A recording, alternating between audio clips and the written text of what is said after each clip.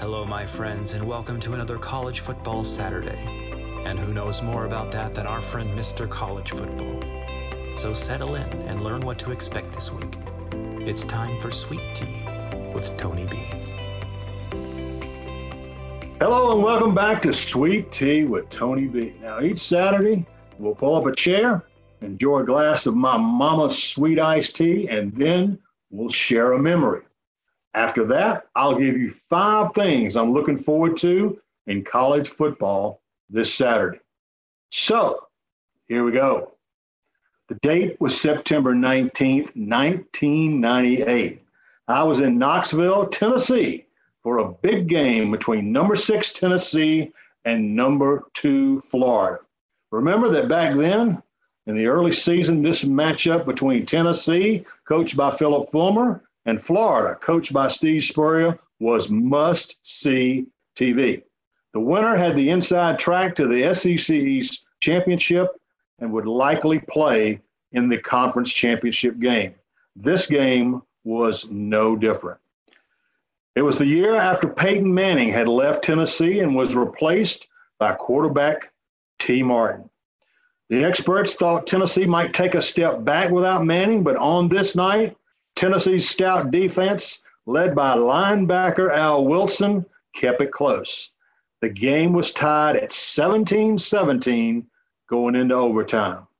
In the overtime, Tennessee kicker Jeff Hall, one of the best in the country, made a 41-yard field goal to give the Volunteers a 20-17 lead. Florida had a chance to win or tie on its possession. Florida kicker Collins Cooper missed a 32-yard field goal wide left, and Tennessee won the game. The overflow crowd at Neyland Stadium stormed the field and tore down the goalposts, destroying the CBS cameras that were attached to them. I was still in the press box trying to file my story, and you could literally feel the entire press box shaking. It was crazy. Tennessee went on to go undefeated in the regular season and beat Florida State 23-16 in the Fiesta Bowl to win the national championship. It was a moment that I'll never forget, and that's our memory for September 24th, 2022. Now, here are 5 things I'm looking forward to on Saturday. 1, can Tennessee quarterback Hendon Hooker keep a hot hand against Florida? Since he took over at quarterback the last season, Hooker has thrown 42 touchdowns and only 2 interceptions. Look for the crowd in Knoxville to be wild, just like it was in 1998. 2, the winner of the Arkansas-Texas A&M game in Arlington, Texas, will have the inside track to challenging Alabama in the SEC West. Texas A&M had trouble stopping the run against Appalachian State 2 weeks ago. Will that again be a problem for the Aggies? 3, things are not going well at Auburn, which was thumped by Penn State 41-12 last Saturday. Do the Tigers bounce back against Missouri, or do they mail it in? I like Auburn to win this game, even if their quarterback can't answer the bell.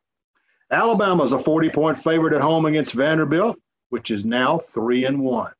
Alabama has a couple of big games coming up, with Arkansas next week in Fayetteville and Texas A&M in Tuscaloosa. Does the Crimson Tide let Vanderbilt hang around? I think not. And 5, Georgia looks like the best team in the country after blowing out South Carolina and Columbia 48-7. Georgia has given up only 1 touchdown all season. Georgia's going to win against Kent State big, but I'm interested to see if they can cover that spread, which is 44. And there you have it, with another edition of Sweet Tea with Tony B. Until we visit again next Saturday, have fun and carry on.